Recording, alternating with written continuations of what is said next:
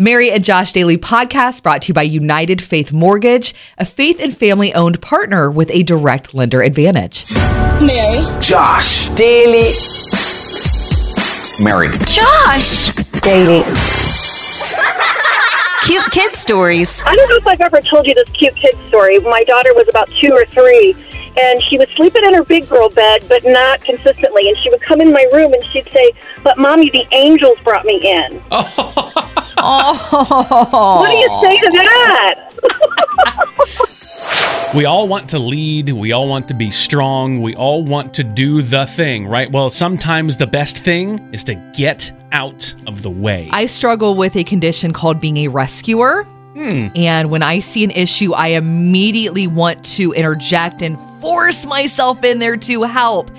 Good intention, sure, but that actually can do some harming. I've had to learn this the hard way as I've been walking with someone struggling with addiction and trying to realize that it's their journey.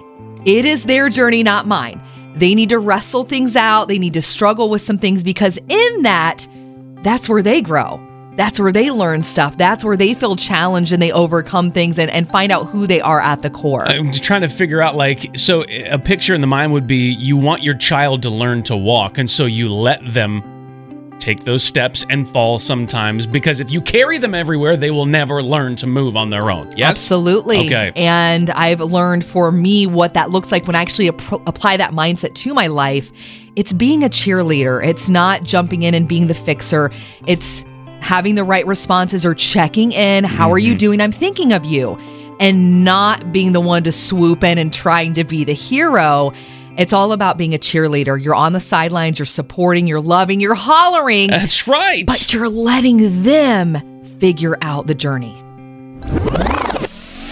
It's like with anything hard, you make a decision beforehand. You pray, you prep, you feel good, and then it's go time. Yeah, you had just mentioned a moment ago, Mary, about learning to not be a rescuer, to not swoop in and take care of everything for people you love because they have to learn on their way. I think about that from a parenting aspect, and those are the conversations and the moments I fear that will be coming somewhere as my children grow. Eventually, they'll all be teenagers, and then they'll do the college thing, or at least the college-aged thing, and watching those situations unfold is one of the things that most terrifies me because I will want to fix it. These are my children. Yeah. I would die for them, literally, and so I will want them to avoid all that kind of pain. So it's good to hear now when I'm outside of the moment, and a good reminder, and hopefully something that I can seal on my heart and trust that God loves them more than I do. He will help them through. I'll still be there. My wife and I will still be there and to help and assist and kind of coach and cheer along the way, but knowing and remembering I can't always go in and fix it. It's like it is with a homework assignment now or a life assignment later. I feel like it should actually be a relief, which I know is easier said than done, but you get to lift that burden and place it over to God. Yeah. It's His job. It's not yours. Celebrating the man for Father's Day. Dad or whoever played that role in your life and just loving on them. And Josh, you always speak very highly of your father. I'm sure you have something special for him. I do. I know I am very blessed because I have always had a very present and loving dad who was involved and brought me to Jesus. And so I have all of those good things. And so I'm so grateful. 2 words, though, I would say describe my dad. And they're the words calm and prayer. Now, for as long as I can remember, my dad has made prayer and Bible study a priority. It's important to him. He's a leader in our church, a teacher there. He takes it seriously. He relies on God for everything. And I know that's why he's calm. So these are not mutually exclusive. He's got a pretty chill demeanor anyway, but I know that can fall apart when things get really tough. And he's gone through tough things. He's lived a regular, normal life. But instead, no matter how the waters might be churning underneath his surface, he is calm. And that's thanks to his faith in God. And I've said it before, and I will say it to the day I die. When I grow up, I want to be just like my dad. Good God Almighty. Oh, yeah. I hope you'll find me praising your name no matter what comes. All right, here's the deal. It is all going down tomorrow night, 7 p.m. It's a little album release show. This is so different, cool, outside of the box. Josh and myself joining Crowder to dive into the new album, the songs, and just life. Yeah, well, and I'm excited to hear because Crowder is one of the most interesting people. I promise we won't ask about his beard. That's what everyone's like.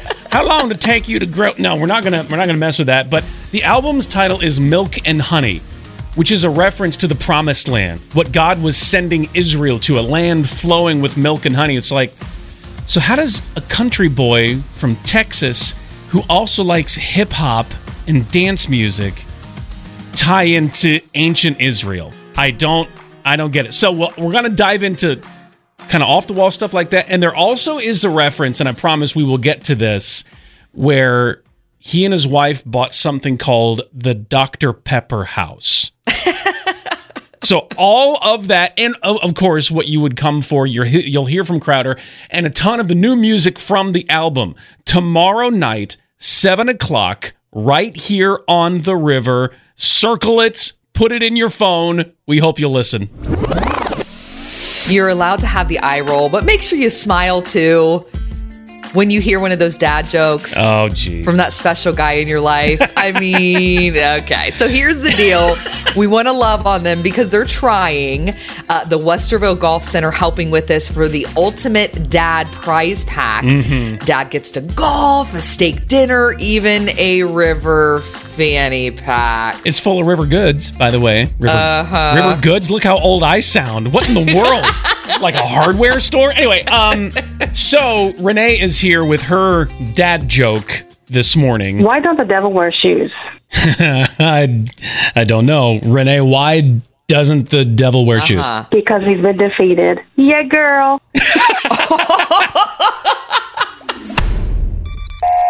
You know you're getting old when... You know you're getting old when you hear somebody complaining about reading stories for people over 40, and I've got to start reading for people at 70. Oh! See, 70's the new 40. I've heard 40's the new 30, so we're good. We're good, Diana. It's all right. We're good. When your life doesn't look like the Hallmark holiday you feel like it's supposed to.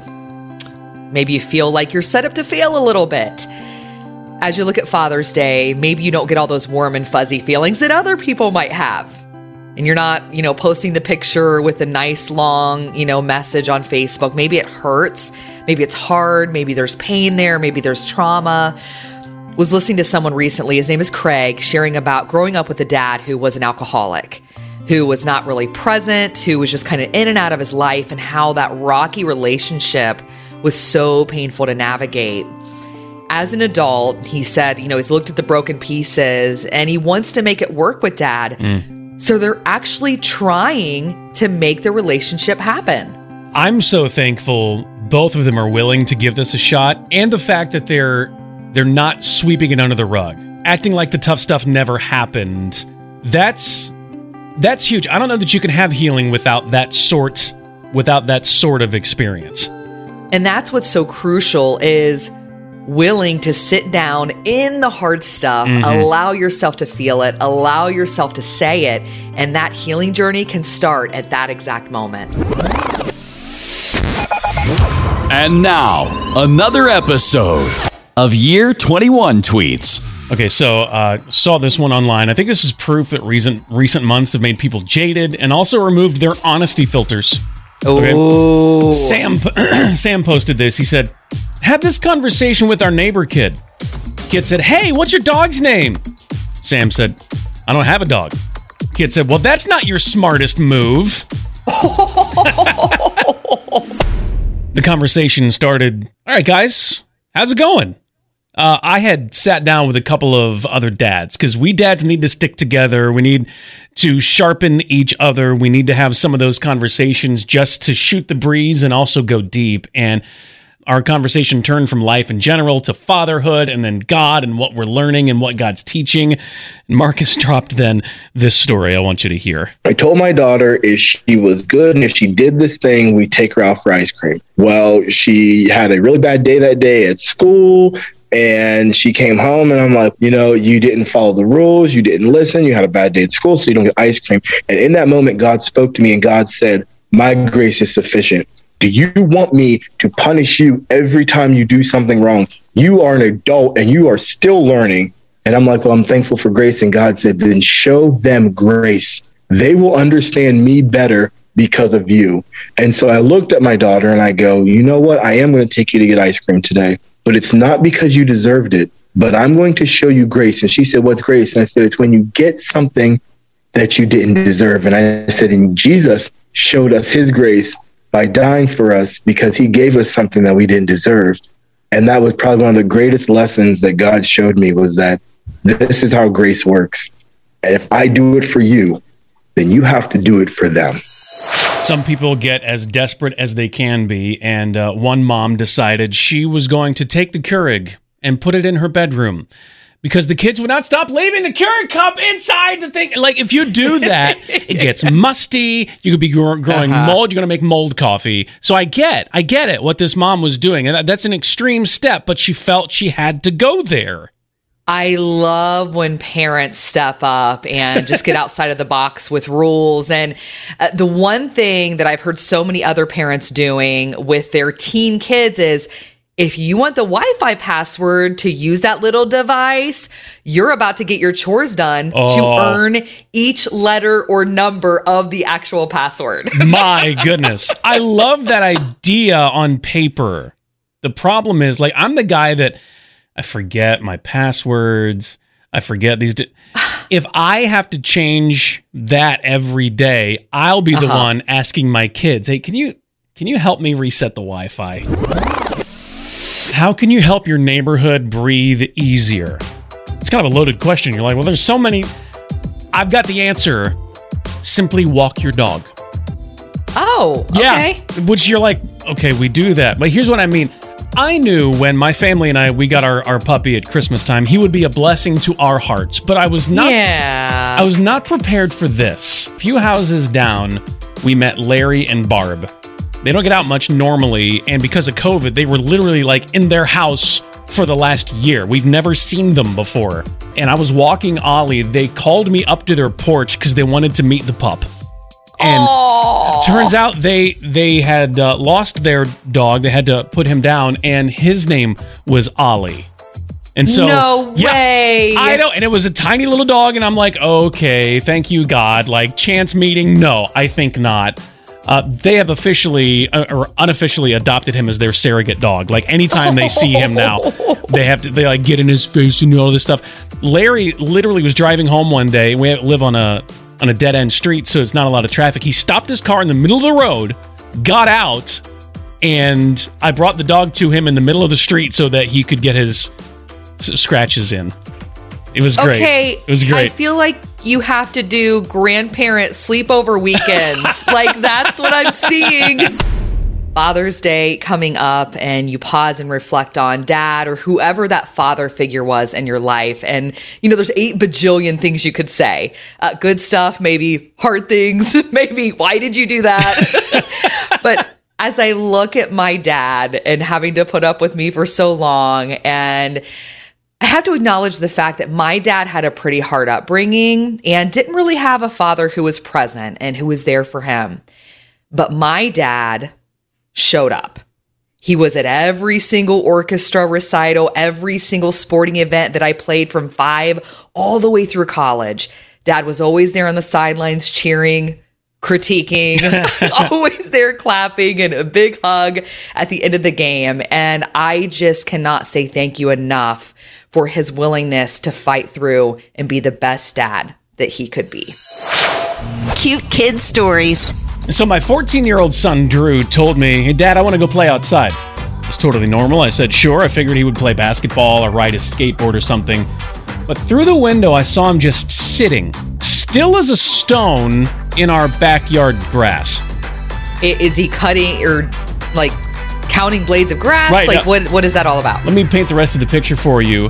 We have a bunny, and we just moved him to an outside hutch.